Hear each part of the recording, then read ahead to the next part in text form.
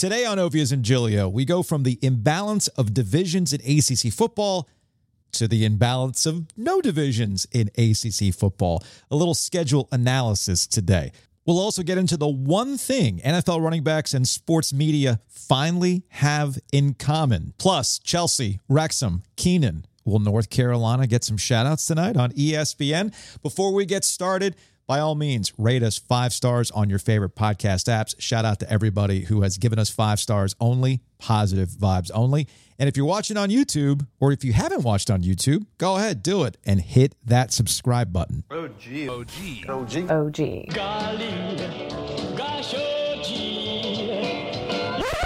It is time that we do something new. Joe Ovias and Joe Giglio. By doing something new, I mean doing something old, but we're bringing it back, so it's basically new. Here we go. Let's podcast. Alongside Joe Giglio, I'm Joe Ovias, live to tape Eford Studios in downtown Raleigh, thanks to Empire Properties. And, you know, Joe, sometimes we in our business, we do not have a lot in common with athletes, okay? Especially NFL players. We do not. We do not. But I think we finally found common ground with one position group in the NFL. The backup punter? Running backs. Oh. Running backs. I feel like running, you know, the Predator meme, you know, it's Arnold Schwarzenegger and Billy with Carl Weathers. Yeah. And Apollo Creed. They yes, you know, like you see the muscles rippling in the that might sweat. Not be us, but no, definitely not us. It's a lot of flab if we were to do that. Maybe we actually should do that and just see all the jiggle in our arms because we don't work out. But no, we have something in common with NFL running backs now. Ownership is not willing to spend money on your position anymore. So this week, there's been like an open revolt in the NFL from running backs because we've seen 3 very productive players, including Saquon Barkley, get the franchise tag.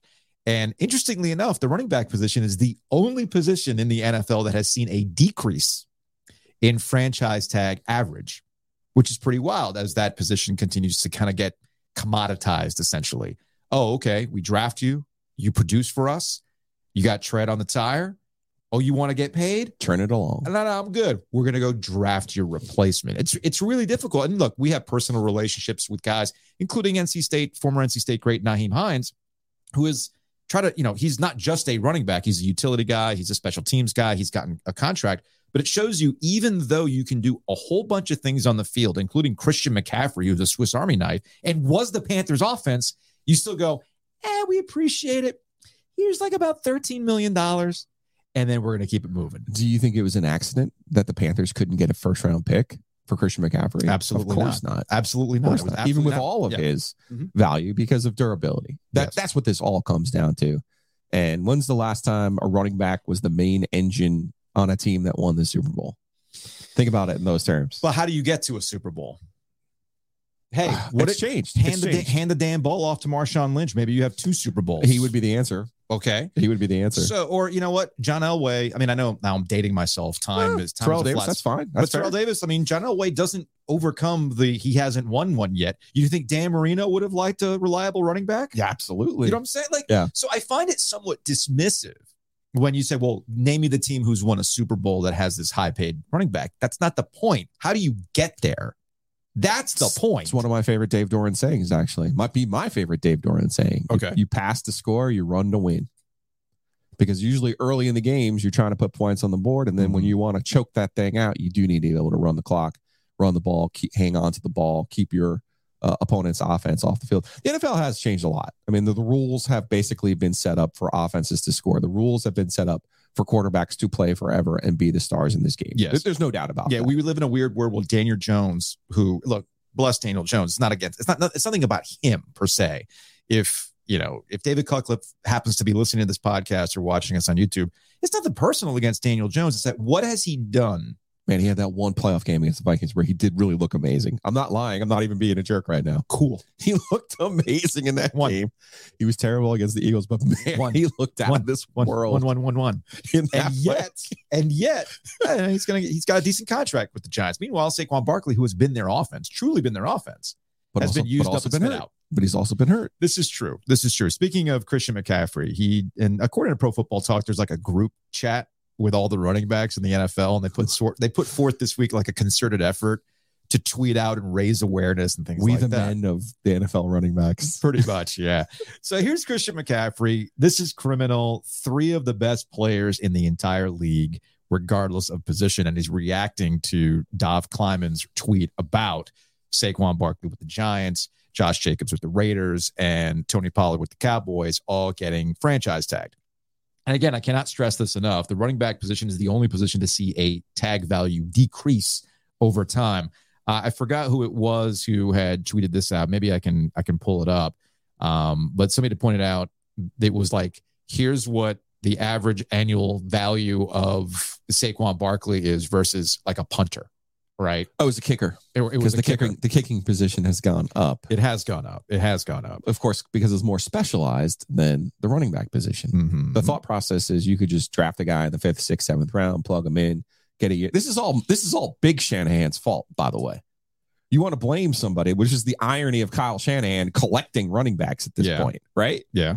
The Big Shanahan was the one after Terrell Davis with that offensive line in Denver that said, oh, and by the way, they got Terrell Davis out of Georgia after major knee injuries and turned him into a Hall of Famer.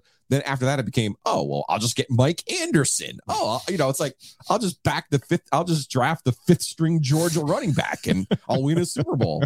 And think about it. That's basically what a lot of NFL teams have done, save for the Panthers. The Panthers love a first round running back pick. They can't get enough of first round running back picks.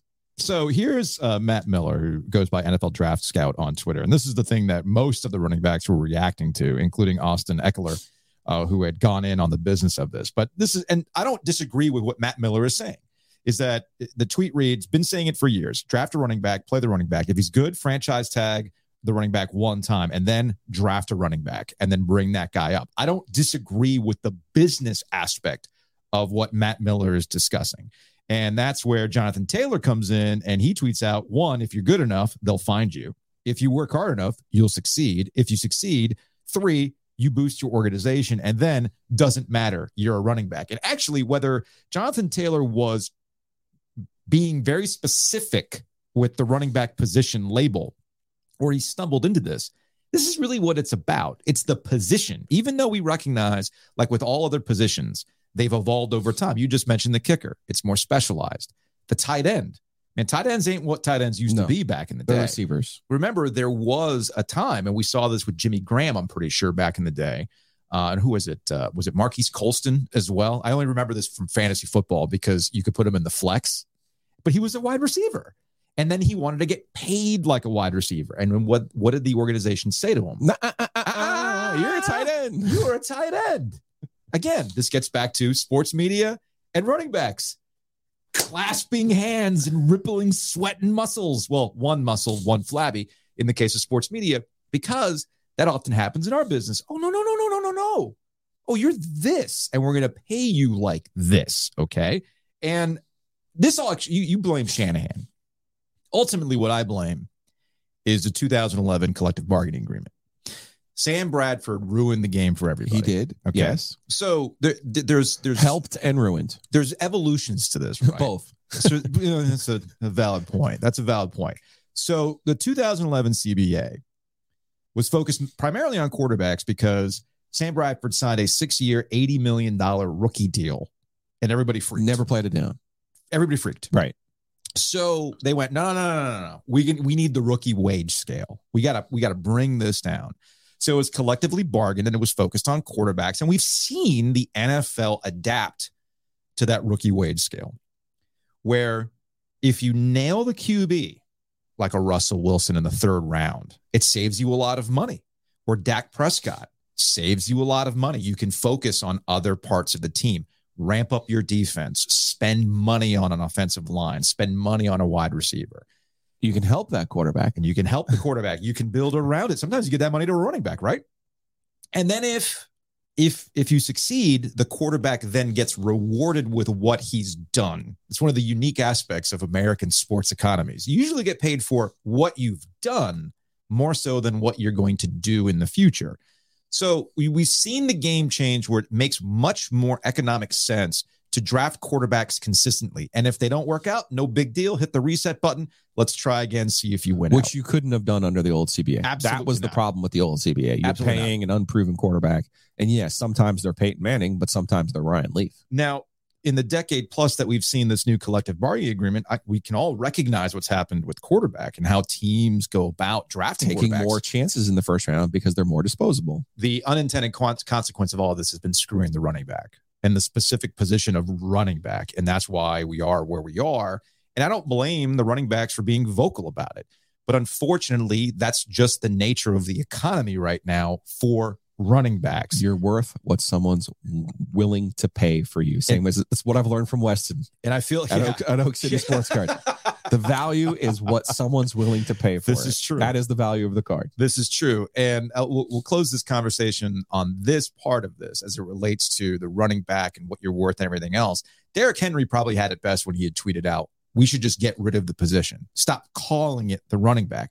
If you rebrand it and you call it for what it actually is, it needs a refresh.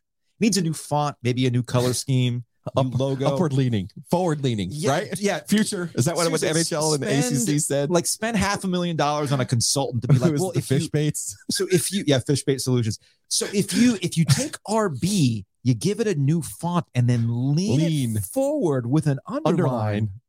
Then maybe ownership will look at you differently. We solved the solution, Joe. We've got it. We got it. Housekeeping. Thanks to everybody who has rated the podcast on Apple. We're approaching 1,000 5-star reviews. Truly appreciate that. Shout out to everybody who is subscribed on YouTube as well. Those numbers continue to come up. And obviously, thanks to everybody who has been visiting our sponsors. Lots of Butcher's Market photos we've been getting, which is great. We'll talk about Butcher's Market a little bit later on. We got a new show that is coming for the football season. Speaking of drafting quarterbacks and going in a new direction, everything else, Carolina Panthers have Bryce Young. So we were going to have a new podcast called Young Gun. Dimitri Rabinos and Lauren Brownlow are going to give you a Panther-specific podcast this upcoming season that is focused on Bryce Young. You people wanted more Panthers. Got it. Check. You people wanted more of that Brownlow lady. You got it. Check. We're here. Hey, you ask us. We'll do our best. We do requests over here. We will do our best to deliver. One other housekeeping note. You might see it here in my video shot. You see that little OG tumbler right there with the breeze through? Ooh, good stuff. We're going to start mixtapes back, tumblers back. We're going to do that when we get back from kickoff. Very excited about this. So am I. So is that painted on? This one's a sticker. That's a sticker on there? This is my friend Steve over at Graphics House. Yeah. Well, so, you're not going to let me get an OG Mobile. No, we're not doing a podcast card. Okay. Absolutely not. You've put the kibosh on the OG Mobile. Absolutely not. I think, though, for tax purposes, if I get Steve to put this on my car, then all of a sudden, I have an OG Mobile and I have a tax break. On the fit? No, I think I need to put it on the car I'm actually making payments on. Oh, okay. Oh, I see. I see. Because it'd be hilarious if you put that big giant logo on the hood of the fit. The hood? Yes. Ooh. On the hood of the fit. I'm going to get a QR code too, since technically this, YouTube URL is kind of wonky. I know. So I'm thinking QR code. Perfect. I love the idea. You're not going to put it on the Civic? It's not in play? No, not in play. Okay. Absolutely not in play. Save us some money. Shout out to Hometown Realty. I can't get a mobile myself. Shout out to Hometown Realty. Check them out online at myhtr.com. Again, that's myhtr.com. We understand this area continues to blow up in terms of people moving to the state. That's made the housing market pretty wild. You need somebody who knows the ins and outs of this area, how to put you in the best position to succeed. And that's what Hometown Realty could do. Yeah. What does Barry Woodard know? He's got 250 agents at more than 6 locations all across the state. myhtr.com. If you drive down 70, you'll see the billboards. Unbelievable stuff. You can give them a call, 919-550-7355. Also, shout out to Whitaker and Hamer. Did you pose in front of a sign the other day in the key? My son James works at the Garner Recreational Center. Gotcha. So we were leaving, and I said to Jessica, oh, that's Josh's place right there. Let me hop out and take a picture. All right. So check out Whitaker and Hamer, wh.lawyer. Again, that's wh.lawyer. locations across North Carolina. They got all the G's. All the G's. Yeah, Josh and Joe are great. Any kind of family law, if you're selling a business, what are our other ones that we always hit on with them? Closing on a house. Or if you have a grant of rights. Our guys, Josh Whitaker, Joe Hamer. Again, the world's greatest URL. Unlike ours, they have the world's greatest URL, wh.lawyer. What's up next? Joining us on the Heister Automotive Group hotline, he goes by Dadgum Box Scores on Twitter. He has a wonderful newsletter called Bless Your Chart. He is Chris Gallo. Chris, what's going on, man? Thanks for coming on the podcast. Doing well. Thanks for having me. So I find your work interesting because you put it in very easy, digestible charts. Gilio does it on a yellow pad. You've got fancy graphics. So that's a jump. So impressive graphics. So this summer, you've been kind of revisiting ACC divisions, what it was, the unbalanced schedule, and then the new form of unbalanced scheduling that we're going to have here in the future as they've scrapped divisions altogether. So I did want to go to your ACC records in the division era, which you had put out on, again, blessyourchart.substack.com. Here. Wow. Well, no, this is crispy. No, I mean, being able to pull it up and us having the triple box over here. Oh, yeah, we got triple box. Yeah, man, we got StreamYard. StreamYard knows what it's doing. Why isn't Chris working for us? Look at these charts, man. Well, Chris, how much do you charge if we needed to do some charts? We can discuss that off there. All right, we'll discuss. I'll get in your DMs. So this shouldn't come as a surprise to anybody that Clemson absolutely dominated the division era of the ACC, followed by Virginia Tech, even though recent history of Virginia Tech hasn't been so kind. So 8 championships.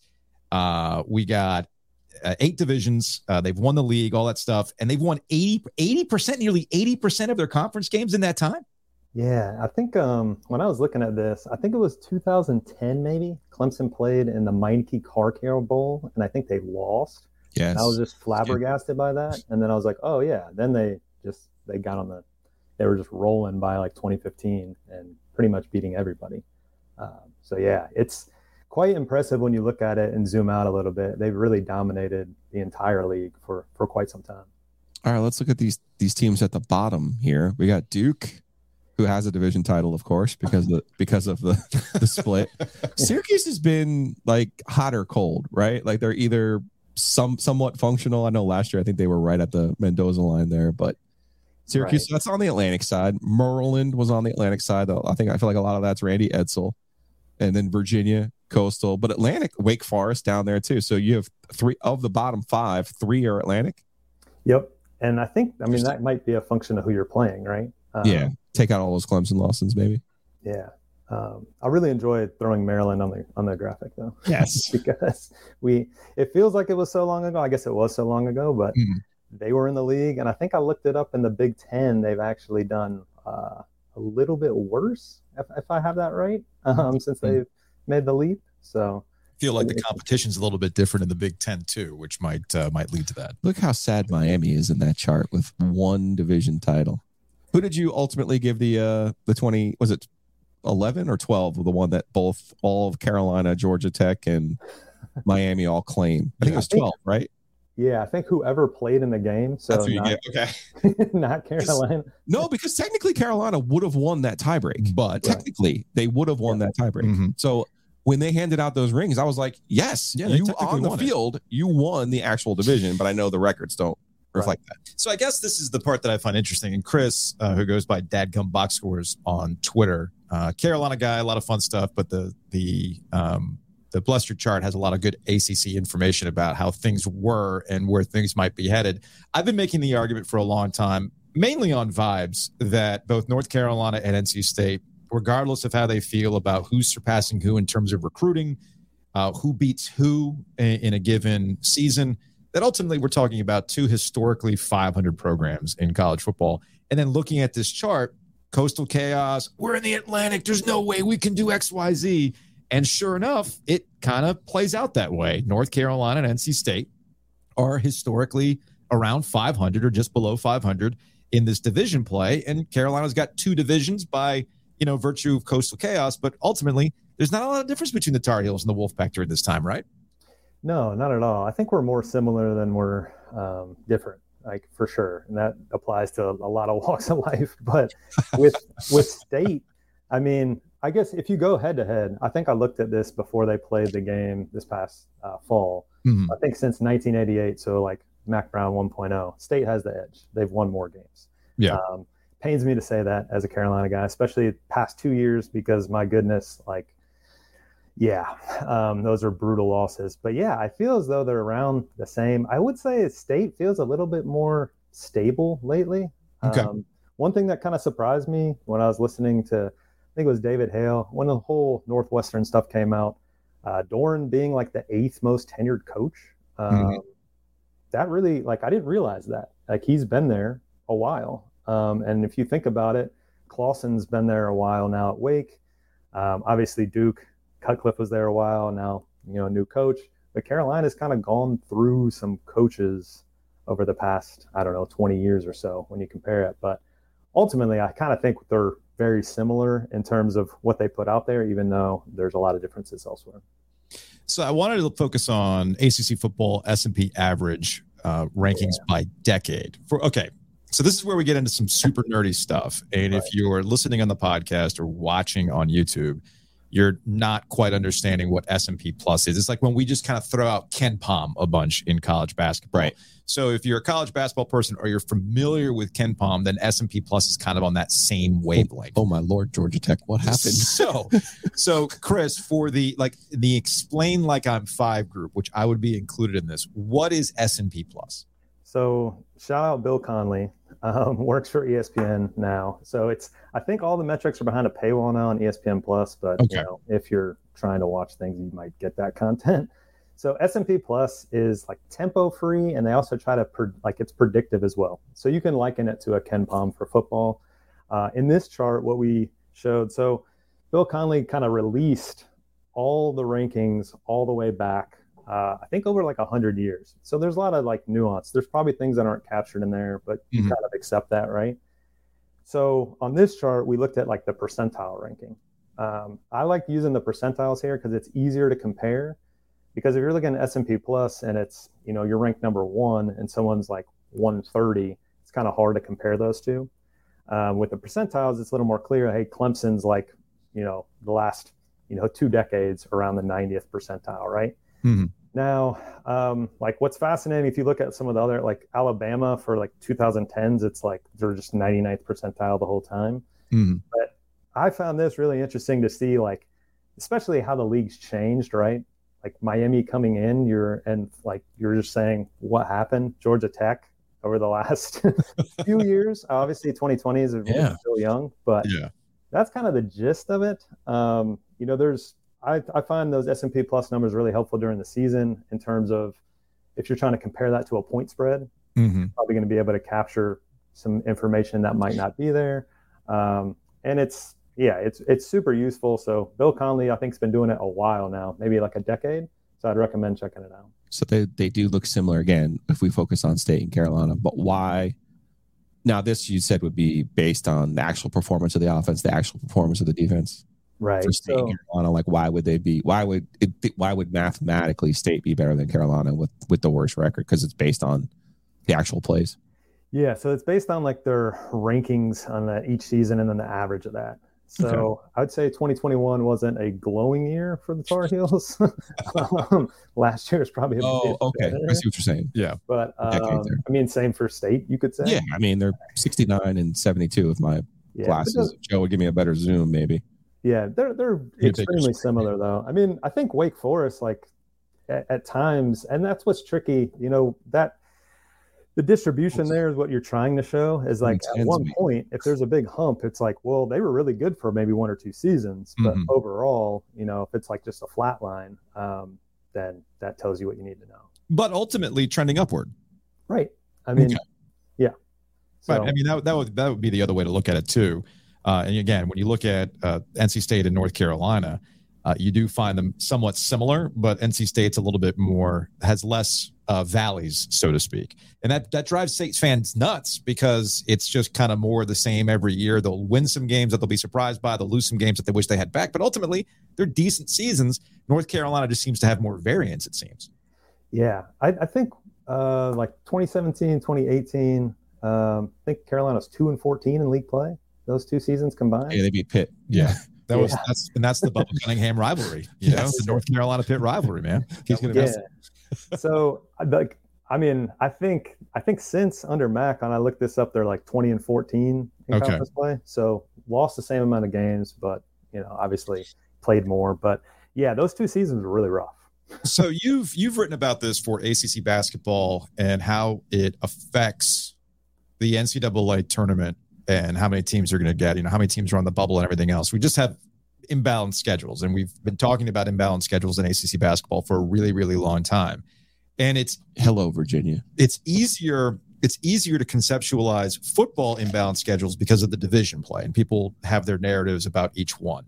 But now it seems that the ACC has presented yet another version of imbalanced schedules that's probably more akin to what's going on with basketball, even with their 3-3-5 scheduling model that Joe Giglio so kindly donated to the ACC. So that gets us to a couple of things that you just recently wrote about on your newsletter, Bless Your Chart, where we can be high on Duke. We can be high on Duke. This is important because they got Riley Leonard and we like Mike Elko. But in your latest newsletter, Chris, you point out that the average opponent preseason win totals, Duke's got the most difficult schedule, whereas Louisville, based on preseason projections, looks like it might have the easiest schedule. So it's going to be a tough sled for the Blue Devils in this new model. Right. And I think Brownlow might have made the point last week where she said Duke might be better but have a worse record. Yep. I think that's completely fair going into it. I mean, I think Duke was really impressive last year. I mean, that Carolina game could have easily gone the other way. But when you look at the league, I think there's some tiers set up, and just based on looking at, preseason projections, I looked at S&P Plus, I looked at Kelly Ford. That's another site that has some early projections. And then you look at what Vegas is telling you, right? There's like 4 teams that are kind of consistently at the bottom. That's Virginia, Boston College, Virginia Tech, and Georgia Tech. Louisville plays all 4 of those teams. They play 3 of them at home. And the one that they play away is actually the season opener in Atlanta, which is, a short skip from Louisville. So that's super favorable for them, right? Where, Duke opening with Clemson, I don't know how to feel about that. I feel like that's not great, but maybe you get your attention. But, then playing State, Florida State, and Louisville, Wake, Carolina, Virginia, Pitt, it's pretty tough. They're basically playing the Atlantic. It's like they got traded for this one season, and they have to play those teams. So it's a really a tough draw for the Blue Devils. And I mean, Louisville, I think a lot of people are calling them a dark horse, but the vibes just feel really good there, right? Okay. New quarterback. It looks, pretty manageable. So why not? So you're saying, Chris, there's a actual statistic reason that Louisville's total went from 7.5 to 8.5 by the time I got to Virginia. It wasn't me. It wasn't the Law of the Wolf podcast with Chip Patterson, where we did all of our ACC win totals, and we both were like, Louisville is the best bet on the board. And by the time I get to Virginia, it went to 8.5. It went up. That's and funny. I was like, look at the power. I'm Pat McAfee. No, you're saying, saying, Giglio, you're an idiot. This is purely a math equation. They're playing 4 garbage teams and none of the good teams. Well, I think a lot of people probably saw that and have picked up on it. And so now the market is moving, obviously, to what you're saying. But I mean, that's the other thing to look at really is like how the odds have changed. And I mean, we're in the middle of July, so we don't really know yet. There is that too. Yeah, why are they changing? I don't know. Money's moving, I guess. But. Because people are starting to pay a little bit more attention. They get their Phil Steele. They start to look at the schedules like we're doing right now. God bless Phil Steele. He's a pioneer, man, and total salute. But, man, he's been worthless for the last 3 or 4 years. That's unfortunate. He just copies and pastes from like the previous year. It's like the depth chart. And I have noticed it's a little. He offers no insight whatsoever. But if you're looking There's for no insight. If you're looking for quick reference, I think that's where it ends up. It's like a compilation of depth charts from like years past. So, Chris, we'll close on this because the other thing about schedule imbalance. This isn't a typo. You didn't screw. I doubt you screwed up your graphic. You're very, very good with your charts. Is that really Miami not playing a damn conference game until week 6 against Georgia Tech. So this is one of the reasons why I tried to like put this graphic together, because the other graphic I did everyone's schedule, and I was like, okay, I just want conference games, just filter those out. And I kept looking at it and I was like, there's something here I'm missing. And then when you lay it out this way, you're like, why? Like, wait, what happened? And I don't know, like the Miami thing's fascinating to me. I feel like they should be better, although I guess when you go 5-7, like you shouldn't be worse if you're in the second year of the head coach. But I think that's a really tough slate. I saw PFF, their college Twitter account, tweeted out like the easiest schedules based on last year's records, and Miami was on there, and I was like, disagree, hard disagree. Especially, think about how the season's going to go, right? There's probably going to be injuries at some point. It's football. To have to play that many conference games in a row is just tough. Like you don't really get a breather. I mean, you can argue, Georgia Tech should be a win, and then Carolina and Clemson back to back is not easy. But yeah, I was really surprised by that. And I think early on they played Texas A&M on their out of conference, and they have a couple other maybe some easier wins. But yeah, they hop in. I think there's a bye week 5, and then they hop in, and it's straight conference games. Wake Forest is kind of like that too. Although I think in week 12 there, where it's blank, and this is where I debated, do you put Notre Dame on here? Because they're playing a lot of people. They're playing a lot of teams. Emotional game. A lot of them. That'll be an emotional game. And where will Sam Hartman's rib be? Yeah, that's the million story, right? His rib removed, and his mom apparently like saved the rib, and they're turning it into some from last year. Yeah. Oh wow. Yeah, they're going to turn it into a tchotchke of some sort. Maybe it's a turnover rib. I have no idea. I really don't know. A mesh rib. Who's to say? Slow. As long as it's slow. Slow removal of the rib. Hey, Chris, appreciate you coming on. Good to actually talk to you for the first time. Been a big fan of your work for a while now. I reference it enough on the radio show and on the podcast, and I'm like, what? Let's get Chris on to talk about these charts, man. So I appreciate it. Yeah, thank you so much, and y'all have a good one. All right, take it easy. That is Chris Gallo. He is Daggone Box Scores on social media, on Twitter. You can go check that out. He's a fun follow.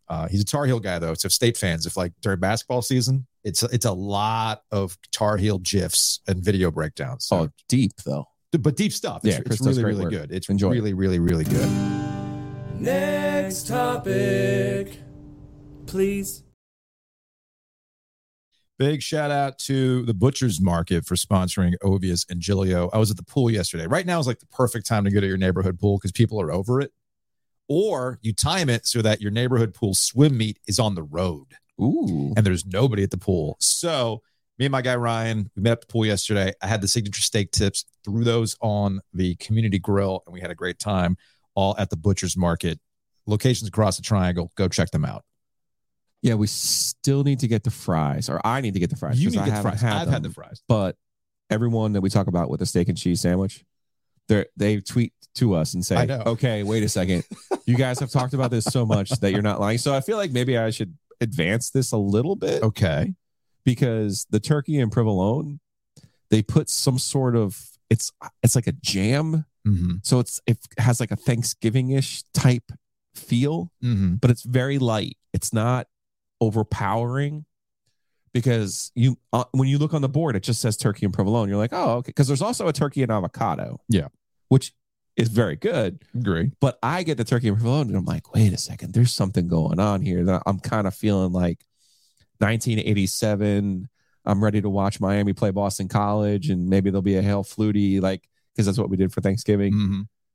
Basically, what I'm telling you is you can't go wrong at the Butcher's Market. Check them out at thebutchersmarkets.com. And yes, we have the home base, Six Forks, Millbrook there, but Holly Springs has been the one where people are like, ooh, I've driven by, but I've never been. But now you go in. Now, because of the OG, I go in. Also, when you drive by a breeze through, yes, they have gas.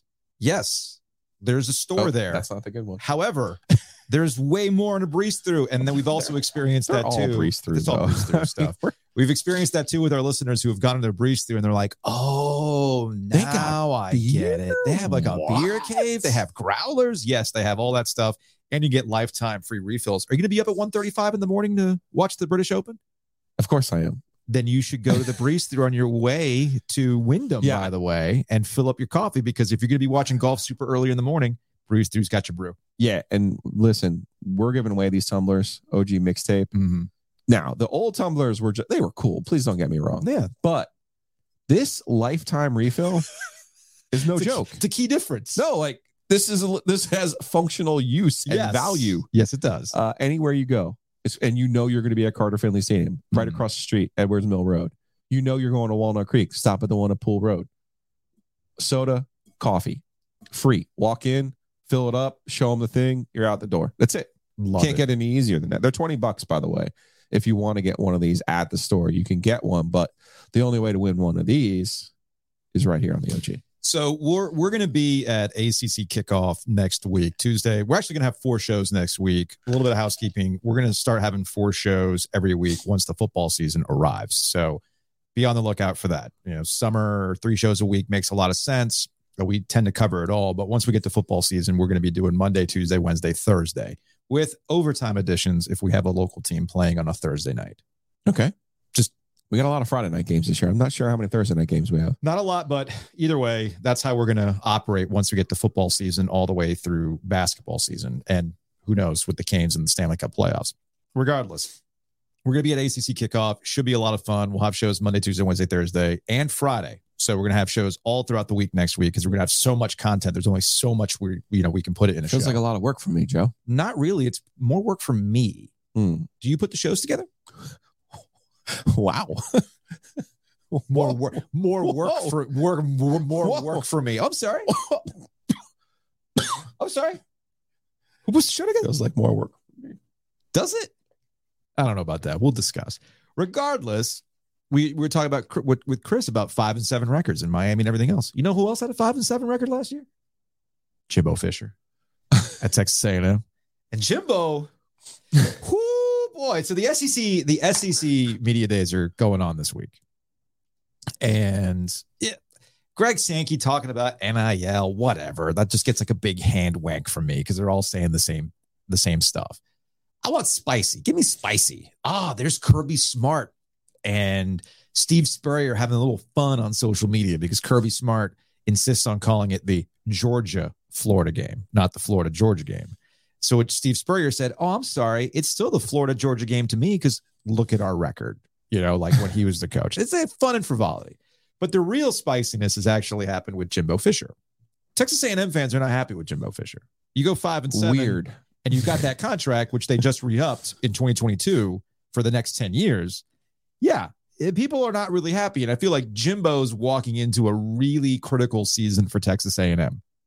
So much so that he hired Bobby freaking Petrino to call plays. Or did he? So he starts getting all these questions about Bobby Petrino's addition to the offensive staff because we know how Jimbo is about his offense. Very control freaky. All right. Yes. Very control freak. So he started getting a bunch of questions. And this is the exchange. Let's see if I can pull this up on oh geez. I think I lost the did I lose the well, here's Feinbaum.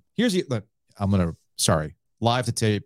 I screwed up. I'll pull up the other tweet. This is from the Feinbaum show when Paul Feinbaum was asking Jimbo Fisher about job security. If he's worried about his job. Here's the response. And I'm not putting you on the spot here, but everyone talks about, okay, I don't worry about that. I don't worry about losing my job. Give you does that help? I worry you about not doing a good job for our players and our fans and the people on our support staff who count on us every day to keep a job. That's what motivates me and drives me. I'm not worried about myself. I've never worried about myself, whether I had a 1-year contract or a 10-year contract. I'm worried about the people who work under us, the players having a great experience and winning, and our fans getting a great program, which they deserve, and the alumni base and all that stuff. That's what I worry about. The rest of that stuff, you don't control that. I can control the other. Do you worry about how it affects those who are close to you though? Yeah, but they understand that. They hear it. They understand it when they go in. Okay. They ain't gonna listen to it. They're not.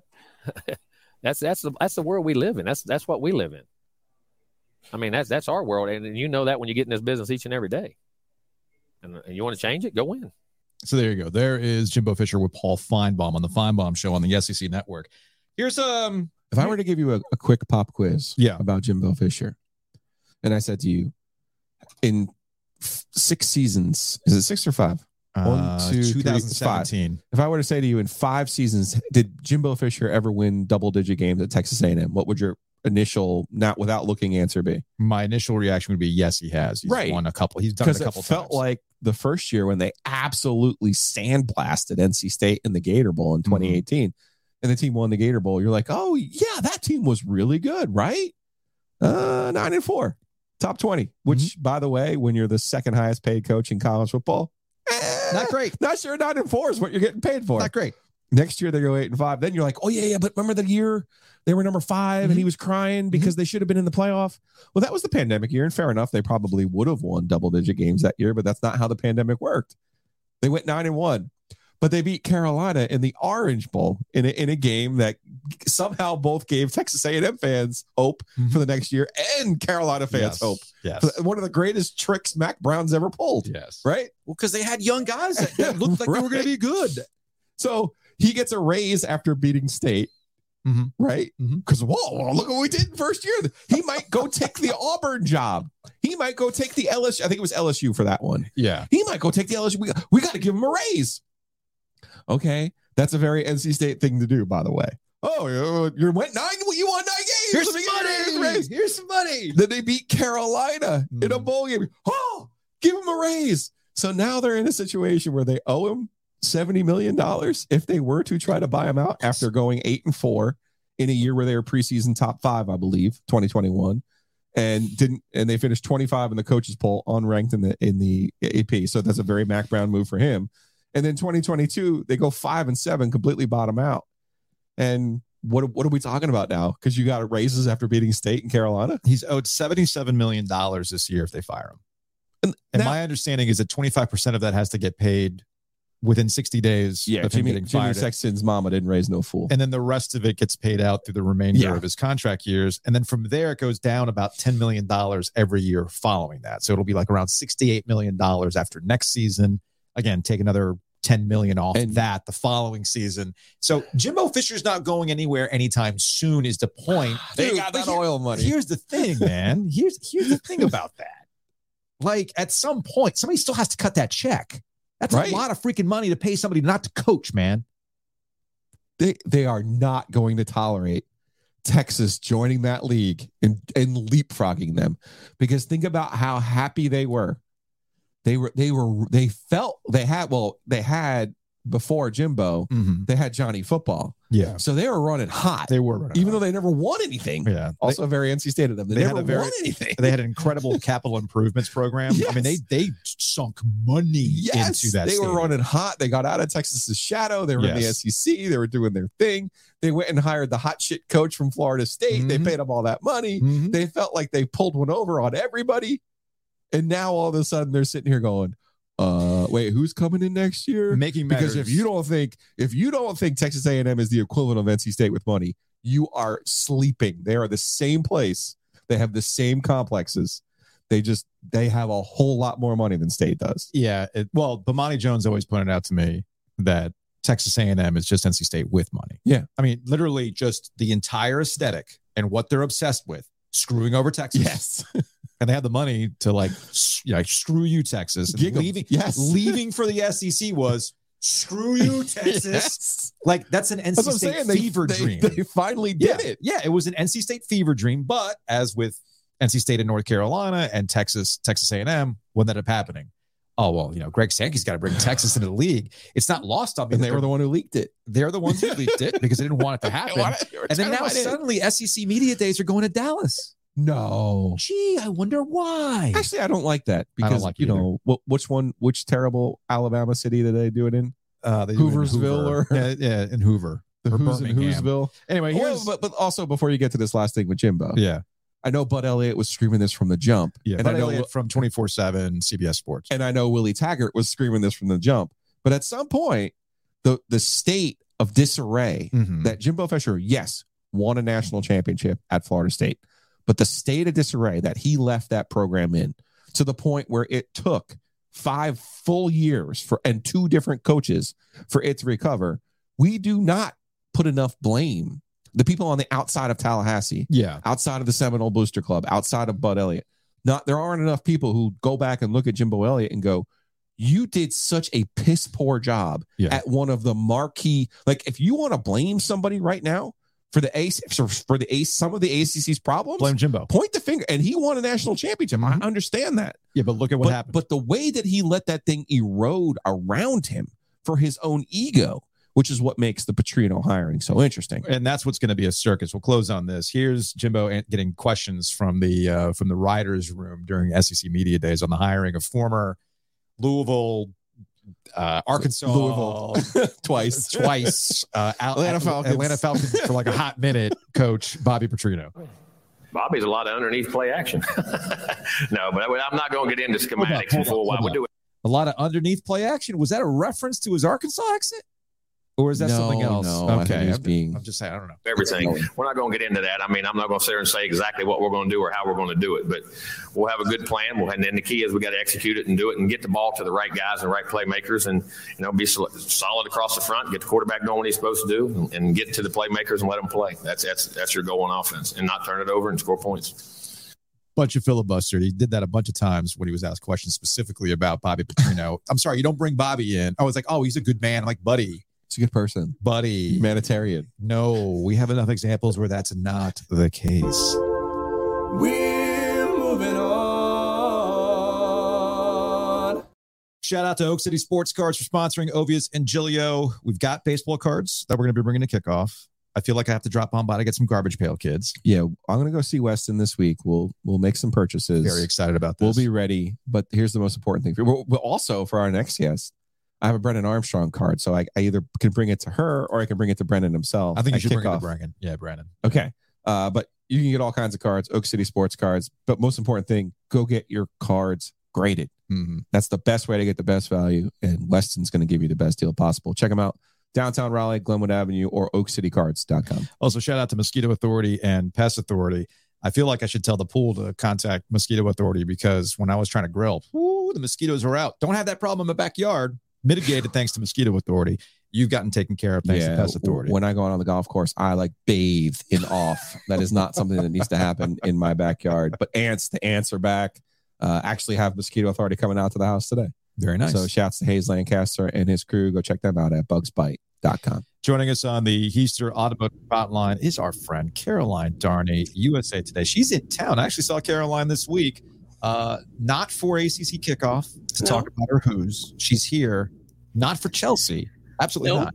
She's here for Wrexham. Chelsea Wrexham at Keenan today. You were at Media Day yesterday. I was. Hey guys, thanks for having me. First of all, I'd like to say anyone could fire me for $77 million. I'd be happy to go. And if I was going to run a college football offense, I would also focus on scoring points and not turning it over. So I don't see what the problem is with Jimbo Fisher. I think that he's got it all figured out.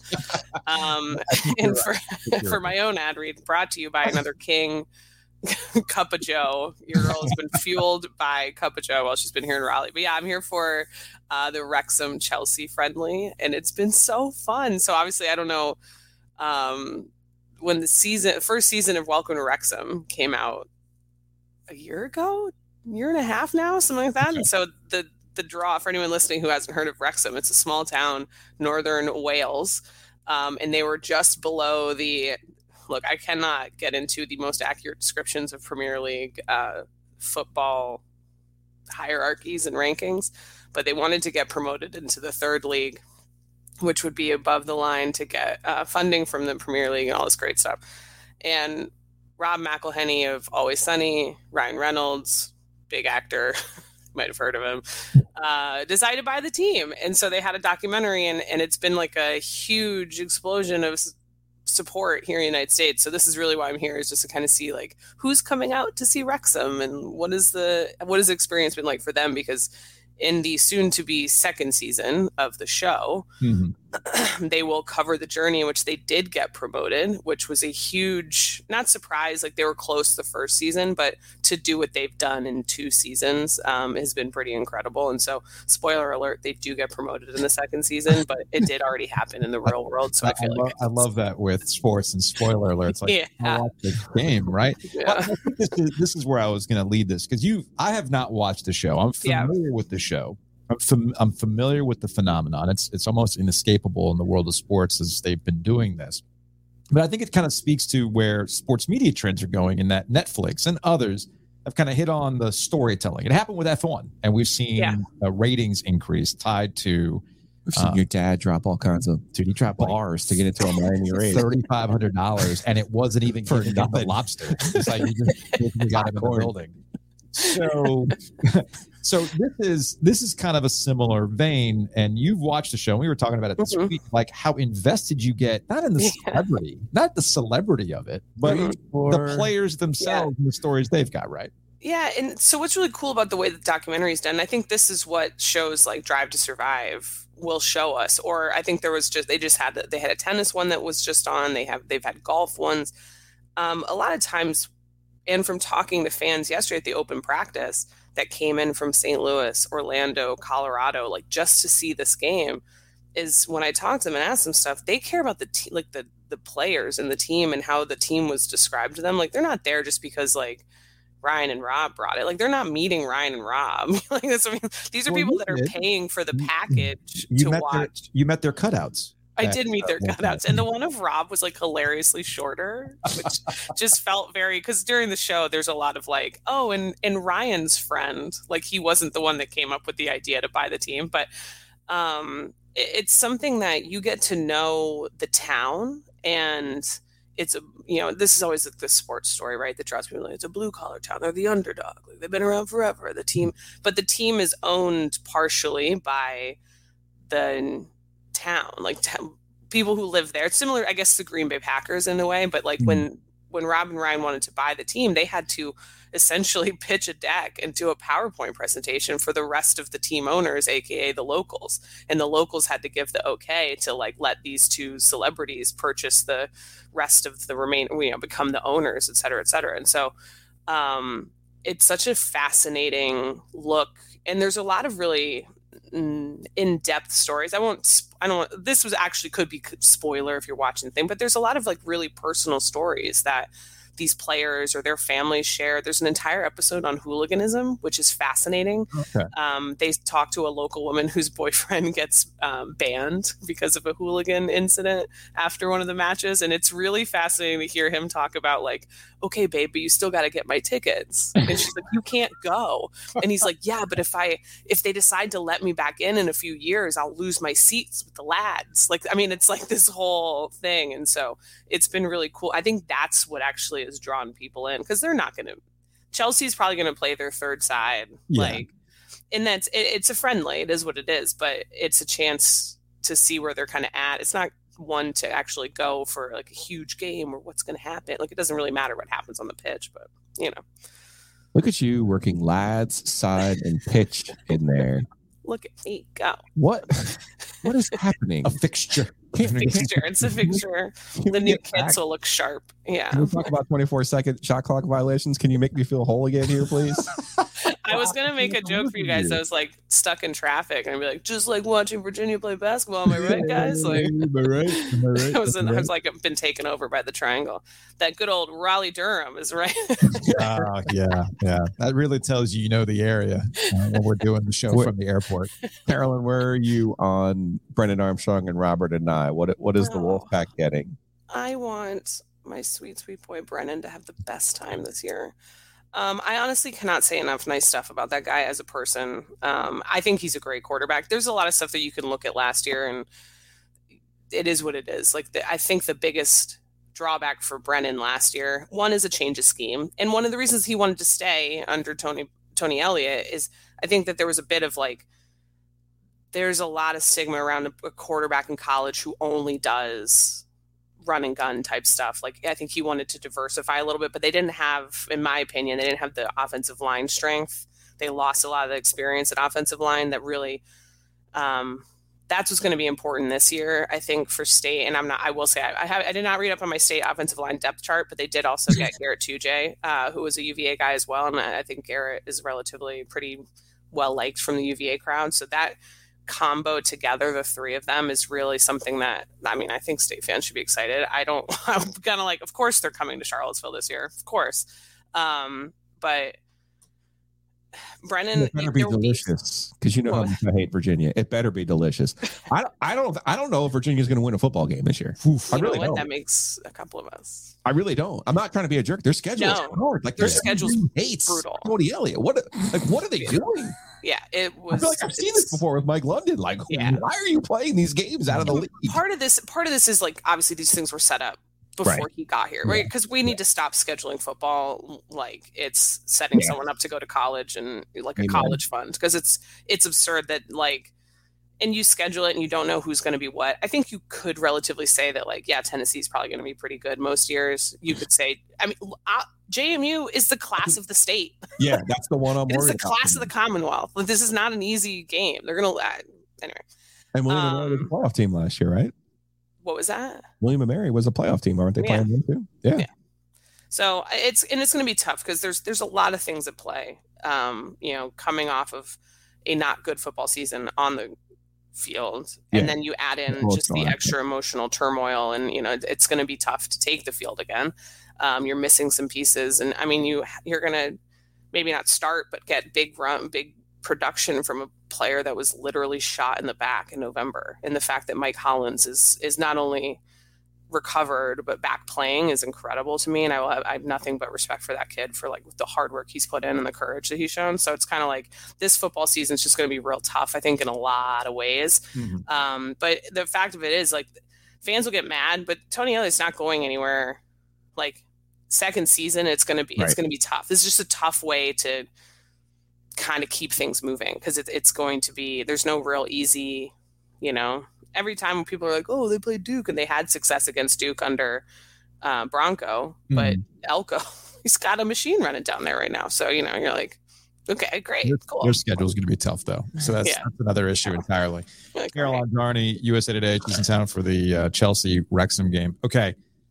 We'll say goodbye on this, because during the Carolina Hurricanes Stadium series, there were a lot of people in the television broadcast that watched on the television broadcast that were upset that it essentially was an infomercial for NC State and NC State football, which is weird, because you think playing a hockey game at NC State Stadium, well, yes, you would get an infomercial, but there were some Carolina fans that vocalized their displeasure of, well, there are Carolina fans who are hockey fans. Where's the love for the Tar Heels? And a lot of people went, if the game was at Keenan, then you'd probably get the commercial there.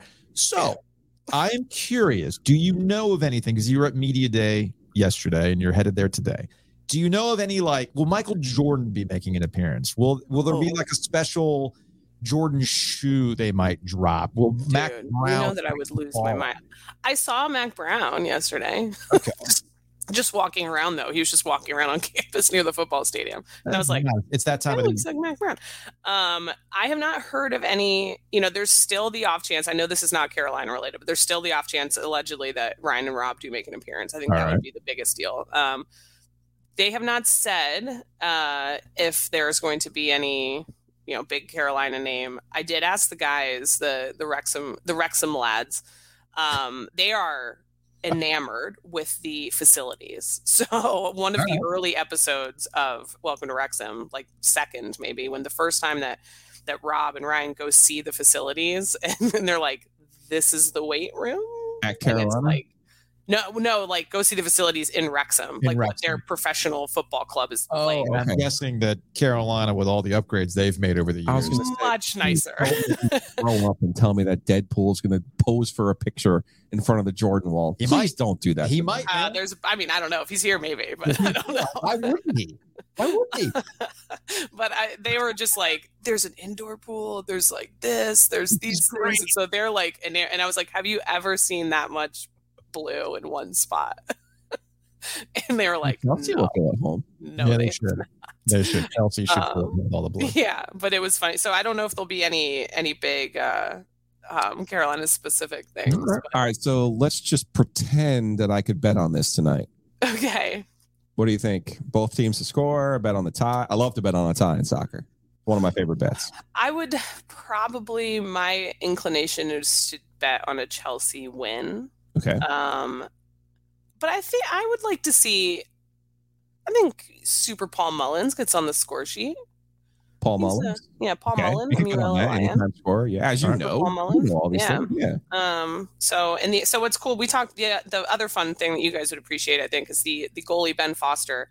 I think he's 41. He was pulled out of retirement. That's not why you would appreciate you'd appreciate him. He's old guys. Hey, you are in your 40s, right? Not quite. We're not there yet. But he was pulled out of retirement. And then the season when they got promoted last year, it was 3-2 in the deciding game, and the other team had a penalty kick, Notts County, and he saved it in the 6th minute of 6 extra time, second half. And he has he loves to vlog. He does video stuff on YouTube. Ben Foster, he's great. He's very charismatic, tells a bunch of great stories. He'll put up the camera in the net and play the game and edit it, and he kind of takes fans around on their away trips and shows fans what it's like to be the keeper of a team of awesome Welsh power of Netflix. They got an ACC fan to care about the English League Two. Love it. Yes. League Two is what we're talking about here, being promoted to League One. Because as I learned in Ted Lasso, the second league is called the Championship League. Right. None of this makes any sense. I'm begging them to make it make sense, but yes. So, but if is there a bowl subdivision? There is no. Well, there is the championship, but is there a bowl division? Well, that's just like college football. Their second level is the championship subdivision. It is funny how that works out. It makes no sense. All right, well, Caroline, good seeing you. Good catching up. Yeah. Thanks, guys. I'm excited about what you're doing here. You always have my support. So. Oh no, we appreciate that. We appreciate that. Yeah. That's Caroline Darney, USA Today, here on Ovius and Chilio. You want to get out of here on some Hey Joe questions? Yes, please. All right, let's do this. Hey Joe. Had a great time with Anthony yesterday. Brought to you by Oakwood Pizza Box. Check them out online at oakwoodpizzabox.com. What did you do with Anthony? Shouts to my guy, man. Opened up on his off day for me yesterday. Yeah. Bought Elliot Avon over there. Nice. To do a little Law of the Wolf podcast. Elliot was like a kid in a candy store. Oh, I bet. He lost his mind. Never been there before. Okay. And he was like, I went to Naples this summer. Last summer, he went to Naples. And he said, that's supposedly the home of pizza. He was like, this pizza is better than the one. I'm not even kidding. He was just, and he had a great story about Henry Kissinger and A-Rod. Exactly. Is that is exactly the face. Kissinger and A-Rod show up at the bar. I walk into a suite at Yankee Stadium with A-Rod and Henry Kissinger. Henry Kissinger? Yes. That's not who I would have expected. Listen, Elliot's got stories. We'll have all of them on next week's Law of the Wolf. But fair enough. Seriously, shouts to Anthony and then Elliot stayed for 40 minutes after we left. Oh, I'm sure Anthony was all about it. And Anthony was he goes, that they don't make them like that guy anymore. They do not make them like that guy anymore. You and I, quick story. It's been long enough now where you and I ended up when they reopened Mitch's. Yes. Okay. They reopened Mitch's. Yes. So you and I go get lunch with our there. Friend Fred Demarest. Yeah. So you, me, Fred, we're having lunch at Mitch's. And I guess you had been texting with Elliot or something like that. Well, Fred has a great relationship with Elliot. Yeah. So all of a sudden, Elliot Avett shows up, and he's like a whirlwind, man. He's like, this isn't this. He sits down. He was there for 10 minutes? Got the gumbo. He's there. Literally, he gets the gumbo, inhales it, puts a wad of cash down, and off he goes. Yeah. That was it. Do you think he do you know how much? Do you think he knew what kind of money he put down, or he just like, this will cover it, and he moved out of there? Chili will get a beer. Something will happen. It is what it is. All right. This is from Cam. What's the funniest way the ACC football season could go? The funniest way. First year, no divisions. First year, no divisions. Ooh, funniest. State finally wins. Miami State in the championship. That's what, that actually would be the funniest thing. Yeah, State's never won a division. They've been screaming, if we only they didn't go so. And then they finally do it, and then Miami ends up doing it. Funniest. Okay. No, the funniest thing, honestly, would be what what in college football, funniest would be the thing that actually is good for the ACC and it rankles the rest of college football. Fun. How about we get Miami, Florida State? We get a Miami, Florida State, and they're both in the college football playoff. That would be the funniest because that would tick everybody off. Yeah. That would certainly tick off the SEC, and that would be funny for us. Now, funny like Schadenfreude, let's watch this rubberneck this car wreck with college football, is that you don't get Clemson. You don't get a Florida State, the two top tier teams that everybody's hyped on, and we end up getting some sort of Pat Narduzzi special. That's all I'm saying. So actually, the most ACC thing to happen, because you got to remember, the reason divisions existed for as long as they did. Mm-hmm. Remember, under the old playoff, first of all, in the BCS, the ACC did well in terms of getting that champion into that game. Yes. And then under the 4-team playoff, the ACC did really well in getting their champion in every single year. Mm-hmm. So the ACC was never inclined to change anything. And the original reason that the division stayed was they never wanted Florida State and Clemson to play twice in a year. And then then they split and neither makes the playoff. That was the original reason. Yeah. Okay. So what happens during the pandemic? Clemson loses to Notre Dame, who participated in the league that year. Then Clemson turns around, beats Notre Dame, and then they both make the playoff. So that is what changed a lot of the mindsets. Well, wait a second. The rematch might be actually good for the ACC. Mm-hmm. So it would be slightly funny this year if Clemson were to beat Florida State during the year, and then Florida State then beat Clemson, and then nobody gets in. Yeah, that would be bad. And then you're clamoring for that expanded that would be bad. playoff. This is from Matt on Twitter. Hey, Joe, are beer festivals dead? And he included a link to a Beer Advocate. Beer Advocate actually puts on a lot of festivals. I don't think they've done one since 2020 when the pandemic hit. But yeah, the article is the death of the beer festivals, jolting the craft brewing scene, et cetera, et cetera. When's the last time you went to a craft beer festival or any sort of beer festival? Beercana.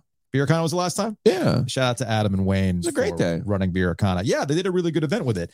The genesis of Beercana, which was out in the spring at Sug Farm Park, I've never been one for beer festivals because I didn't like the idea of being in a crammed space, sitting in a line with a small cup just to sample a beer.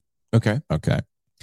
So right off the bat, I had issues with beer festivals in general. Here comes Beercana. But usually you pay a VIG up front. Yes. And then you don't pay as you're moving along. So you pay for food at that point. Yeah. But the beer is part of the price. Right. But you're right. It's a smaller cup. You get the samples. There's legal reasons for that. So here comes Beercana. And for several years, the pull of Beercana was that it was on this giant field, open space, limited amount of breweries, and they had a cap on who could show up, including a VIP. Okay. Which is important to me. So rather than sitting in a line just to get a small pour, you can actually hit a lot more breweries. But here's ultimately why beer festivals, in my opinion, are no longer a thing. Availability. It comes down to availability of the beer itself. It used to be, if you wanted craft beer, you had to go look for it, man. Mm-hmm. You had to know a guy. You had to have a connect. There was a lot of beer trading that would take place. This is Anheuser-Busch's fault, isn't it? So they buy up all these big portfolios, get bought up. So I can just get this stuff from the teeter. Yep. Yeah. I mean, it's super simple. So, I mean, it used to be that people would line up to get a Kentucky bourbon stout. Now they got Kentucky bourbon stouts sitting there months after they were released. Yeah, I remember when James was out down at Moore Square mm-hmm. and the burial, there'd be like a line, and I'm like, and this is before we were working together. You were like, oh, it's a release of and I'm like, what are you talking about right now? Like, what language are you speaking in that people are lining up for a beer release? Yes. You're like, that's a real thing. And it's a real thing because there's only a limited amount. Okay. And there's a trading scene that goes along with it. And you would trade with somebody out in California. So you buy, then you get like Pliny the Great in return. Pliny the Elder, the Great. And then they would send that back to you. And old Tom Morris, young Tom Morris. Exactly. It's all. But everybody says Blind Pig is better. Regardless, it's an elevated take. It's a deep cut. Are you proud of me? Even though I screwed it up. I'm proud of you. I'm proud of you. I got the Pliny part right. You did. I got Pliny the Elder sock. Shout out to Steven, my barber. So, availability is the biggest thing. The reason why beer festivals the whole point was there was some sort of exclusivity that came along with it. If I wanted to have this beer that people have talked about, or I've read about, or I've only sampled it once on a trip, here's my chance to get it. So now I think, like, shout out to the dudes at Trophy. People know by now, if you've listened to us for a long time, y'all know I got a relationship with the guys over at Trophy, good dudes, that there's like a Raleigh Rare event now. That's cool. So these are beers that they've had in a cellar for a long time. They've got verticals, barrel aged things. They only made X amount bottle conditioned things that they never put for sale to the general public. But here's your chance to actually try some of these things. And again, the most important part is the exclusivity and the amount of people that show up to them. So, you kind of outgrow it. I'm 44 years old. The last thing I wanted to do was, go downtown at a beer festival with a bunch of drunk 20-somethings. I was going to say, is this like part, I'm out, man? Is this the part of the programming where I point out the youths would rather have a seltzer or an iced tea? Or that's a separate conversation. Okay, that's a separate conversation. Yeah, that's a whole nother podcast. That's a 919 Vice podcast, which we've actually talked about. Go check out 919 Vice wherever you get your podcast. That's going to wrap it up for today's edition. We will see you Thursday, where you're going to be out at Sedgefield. Right? I am. Yes. Okay. Yes, I'm excited. Okay, I know you're hype about this. I will be here, but we'll see you tomorrow. Without the ones like you, who work tirelessly to keep things running, everything would suddenly stop. Hospitals, factories, schools, and power plants, they all depend on you. No matter the weather, emergency, or time of day, you're the ones who get it done. At Grainger, we're here for you with professional-grade industrial supplies. Count on real-time product availability and fast delivery. Call, clickgrainger.com, or just stop by. Grainger, for the ones who get it done.